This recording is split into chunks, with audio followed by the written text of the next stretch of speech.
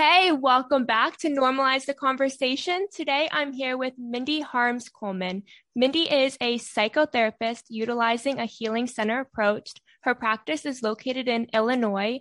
To connect with Mindy, follow her on Instagram at Healing Centered Counseling. Mindy, thank you so much for joining me today. How are you really? Good morning, Fran. Thank you for having me. I am actually pretty tired this morning, but I'm good. I'm good. We're getting ready to go on vacation, and I've been out of the office for a few days. But I'm really happy to be here and meeting with you. Thank you. I'm really happy to have you here with me as well. And I know it's really hard on a Monday morning, especially when you've had some time off and you're getting ready to vacation. Yes. Thank you for joining me today. Yes, my pleasure. So you have been working in direct mental health service since 1996. So over the past 2 decades, what changes have you seen in mental health and the mental health community? Oh gosh, I myself, just speaking from my short time in mental health, I have seen significant changes in the direction of decreasing the stigma, for one, that surrounds mental health. We're talking about it more than we've ever talked about it, and even more so since the pandemic started.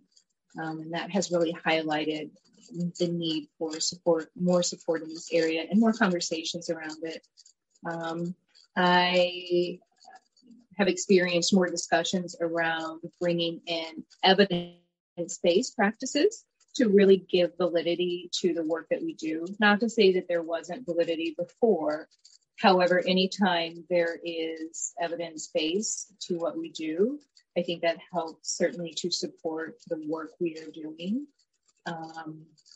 I've seen a lot of progress in how medications are prescribed or not prescribed, depending on the doctor's approach, and which that is really promising. I think I worked in mental health in a time where there was a lot of overprescribing, and now what I'm seeing is most doctors are taking a more conservative approach and really trying to encourage their patients to also attend therapy. That it's not just medication will fix all. It's okay. Well, we can try this, and you need to attend therapy because, research has proven that both medication and therapy combined have the most effective outcomes usually. So It sounds like there's been a lot of amazing progress, and I don't think we always take the time to realize how far we've come because, of course, there is still this giant stigma surrounding therapy, surrounding mental health, surrounding medication. So we focus so much on that we don't see how much has changed over time and how far we have come. And I love that medication is starting to get more of a conservative approach because we do tend to overprescribe in general in today's society. Because medication seems to be that quick fix, and we live in a world where we want that quick response. We want that quick answer. That's why Amazon is amazing, because you order, you get it that day, the next day. You want that quick.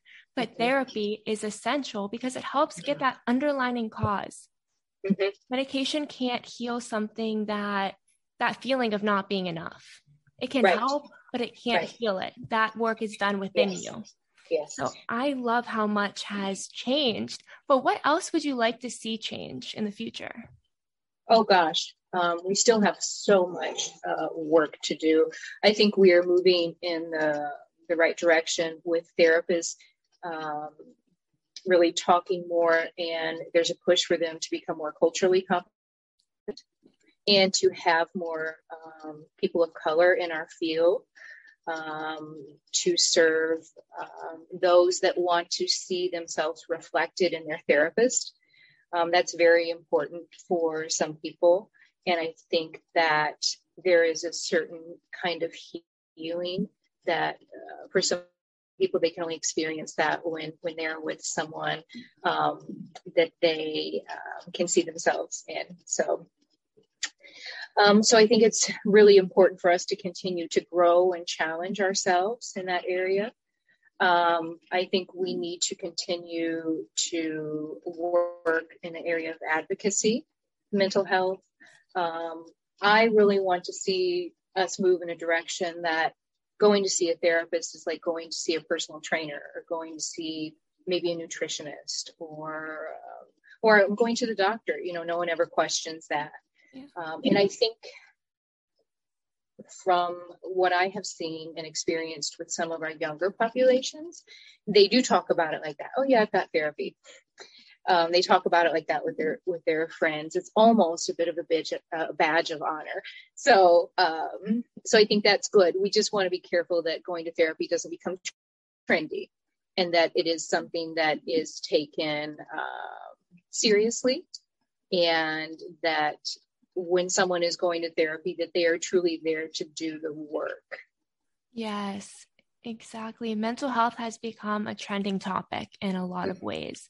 Yes. And although it's great that it's trending in a way that we're talking about it, we also have to talk about it in a serious manner, because it is serious. Just like your physical health, it is serious, and you have to treat it with the same respect as you would your physical health. You can't, it's not a joke. Your mental health is not a joke. It is so essential. Your mental health can affect your physical health. It affects who you are and who you become. Yes. It can't be taken lightly, as you said. And I love that you brought that up. Right. Yeah. And I think that also brings up another area of growth, is the mind-body connection, because our minds and our bodies are very much connected. And we've really, I don't know if we've gotten away from that, or if it's just kind of been that way for so long, that the way we treat in Western medicine is not always to look at the connection of the mind and the body, but to treat maybe more of the body, or to treat maybe more of the mind. And they're connected. So there's no question that we need to continue to grow in that area as well. From understanding how the foods that we eat, how those affect our mood and our hormones, to the things that we consume on social media, on TV, things that we read, music we listen to, and how that affects our bodies. So, yes. Exactly. The mind-body connection is a lot deeper than how we kind of perceived it lately. We perceived it in a way as, well, if you're not feeling well, you may become depressed or anxious. But it's so much deeper than that. It does really, the foods you put into your body, your gut health is connected to your nervous system. Yes. It's so much deeper than the way we have portrayed it, at least recently. And your hormone levels, your vitamin levels, there's so much that goes into your mood stability and your emotional regulation. Yes. So what advice would you have for someone who maybe is starting to struggle with their mental health? What first steps should they take, or what steps do you think that they should take? When someone is starting, when someone has some insight and they know, or they feel that something's off, something isn't quite right, if they have someone that they trust that they can talk to about it, that might be a good place to start. However, I also recognize that some people are very private, and some people maybe don't really even have the words to be able to communicate that something is off. They may know it, but they may not have the language. So there's a plethora of information out there online that can be helpful at times. It can also be the opposite. It can also be very detrimental, but it can be helpful. And there are hotlines out there if someone is in a crisis that they can contact. But before that, hopefully they don't get to that point. Just reading about different things, maybe researching mental health providers in your area, or maybe even reaching out to a counselor that they find online, or that they maybe know, and checking in and saying, I'm experiencing this and I'm not really sure what to do. And maybe that provider can help support them, or even in the schools, whether there's a social worker or a professional counselor, checking in with them if they are able to.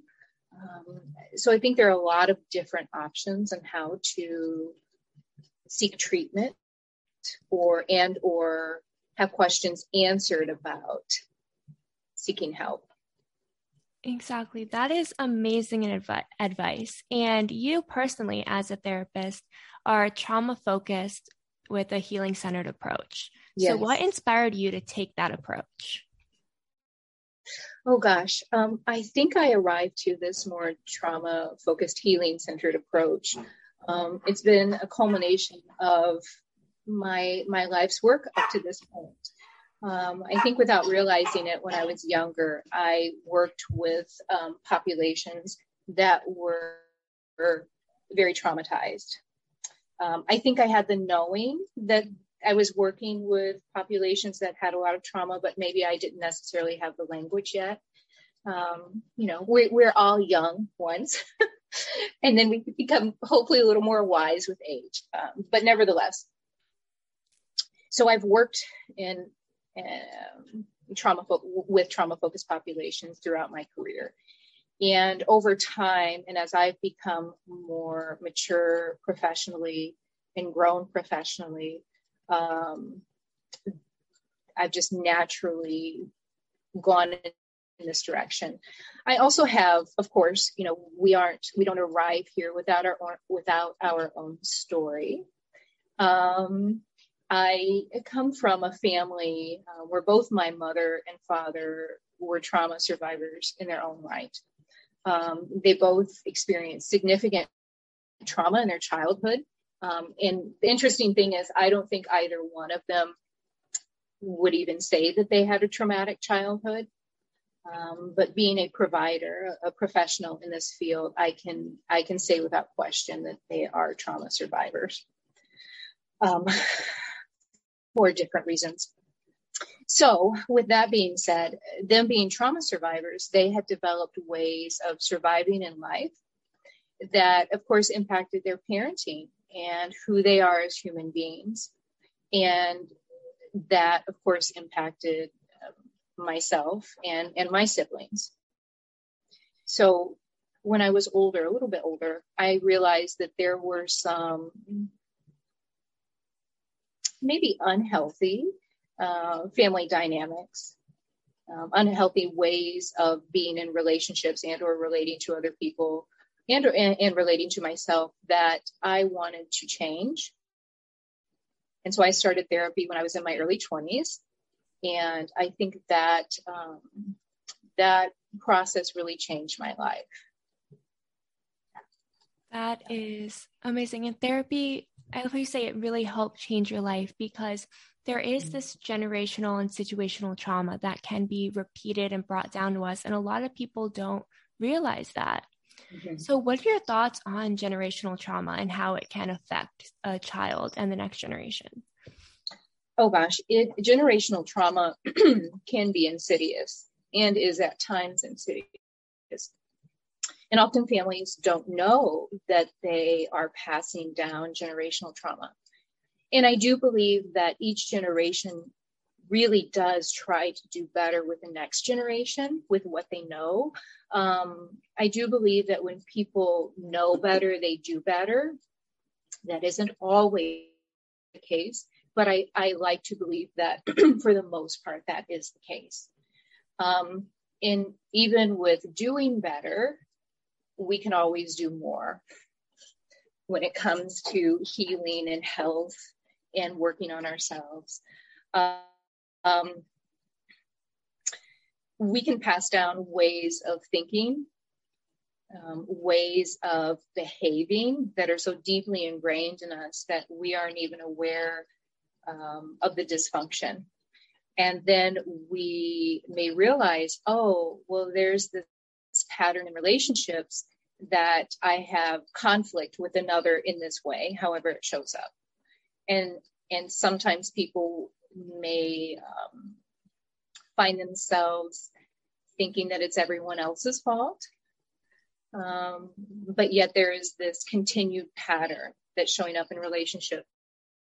And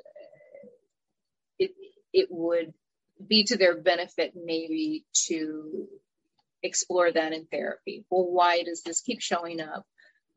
What is going on within me that am I contributing to this dynamic? how am I engaging in this dynamic? What can I do differently? What do I need to heal so that this doesn't continue to happen? So if someone is living with generational trauma and they don't realize it, they don't know, what are some early warning signs or questions people could ask themselves to see if they are or not being impacted by generational trauma? Yes. That's a very good question. And it's a challenging one because you don't know what you don't know. So I think it takes one being open to the possibility that in some way they may be contributing to some of the distress that they're experiencing.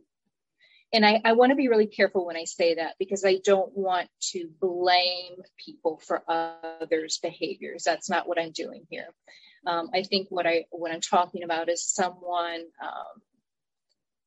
being open to that they may have some ways of thinking or doing things or experiencing the world, ways that may be they may not be very healthy.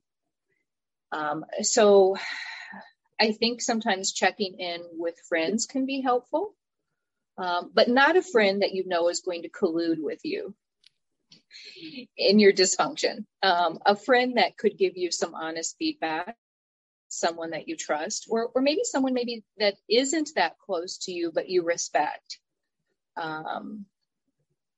That maybe they have observed some behaviors or ways of being. This one is a little bit challenging because I think when someone doesn't have insight and or openness to their role, it can be really hard to get started in the direction of healing. I hope that makes sense. That does make sense. And I think it's really hard. Like you said, you don't know what you don't know. So sometimes you really don't know if it's you or something that you've gone through or experienced that has taught you certain behaviors or actions. Mm-hmm. And if you don't know that those were not the best behaviors and responses from someone else that you learned, you might not realize that they're bad for you as well, and that they're harming you and your mental health. Right. Yes. So for example, if you are a daughter and you have a mother that has a way of viewing the world and thinking certain things about how other people should treat you or about how you treat other people. But those are very dysfunctional ways of being. And so your mother is never going to kind of check you on that behavior. They aren't going to be the ones that can tell you, you may want to look at that a little differently, or how are you contributing to that? Or because they themselves they passed that way of thinking and behaving down. Exactly. And a lot of times we see when someone goes to try to break that cycle, when it is a parent or a grandparent or a close friend, they may not understand. And they see it as a threat to them, and that can be really difficult.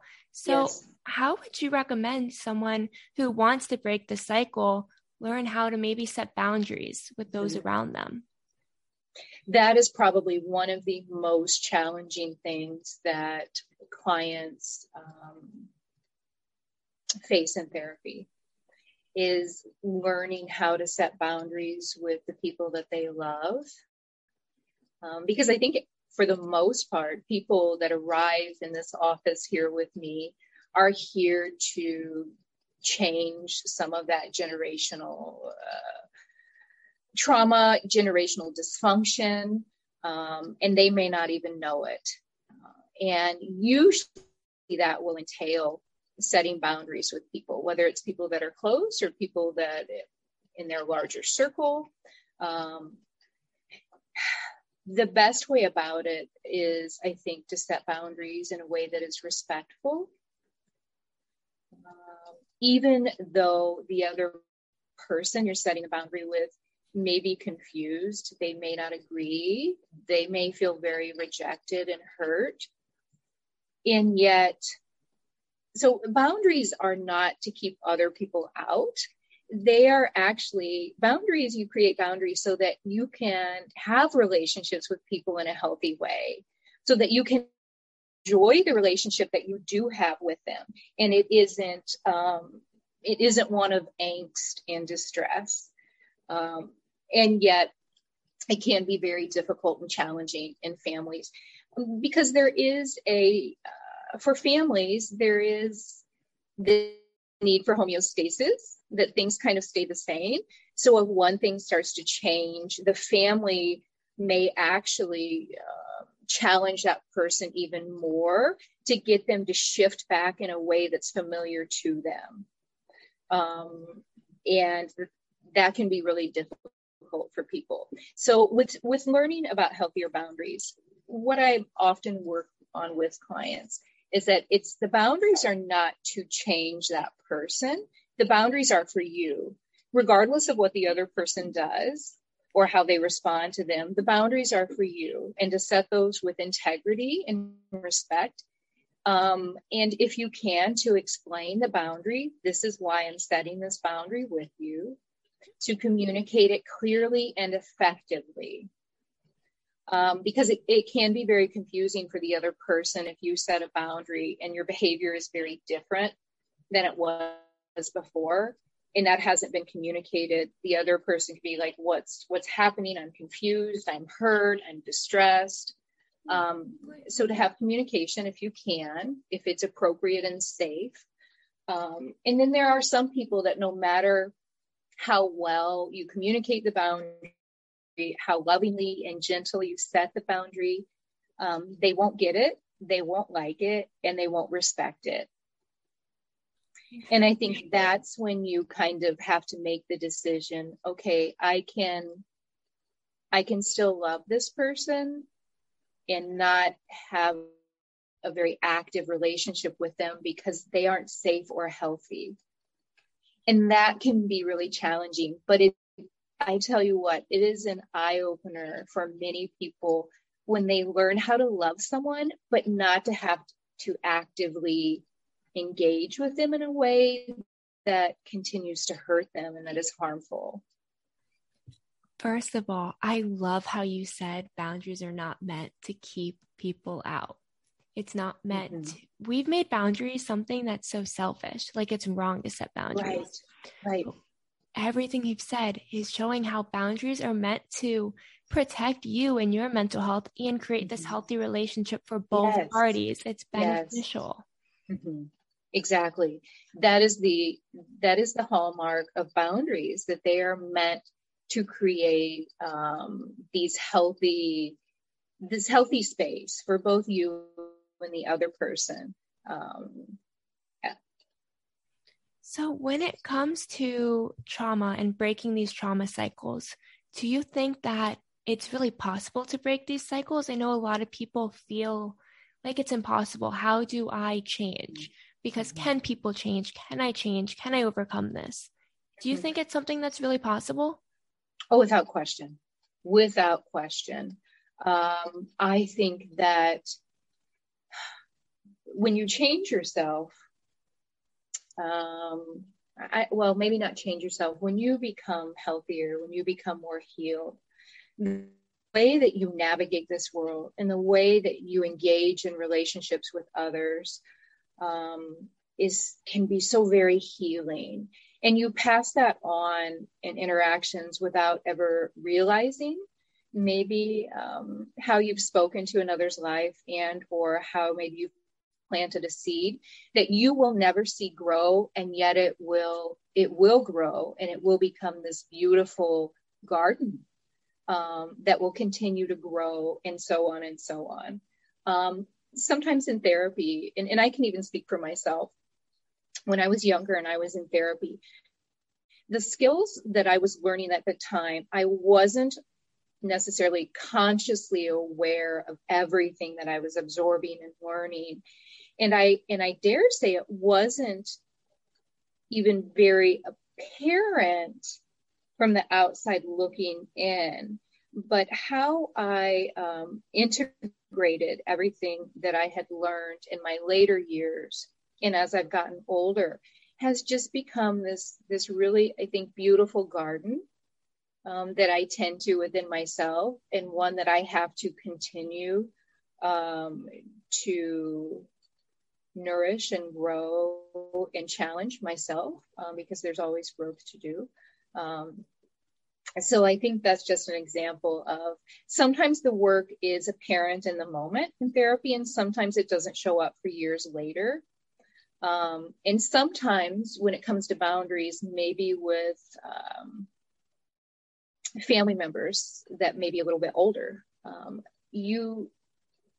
there may not be a lot that you can do in those relationships, but the healing that you have within yourself, and then that you pass forward to future generations, that is something that is really powerful, and I think magnificent.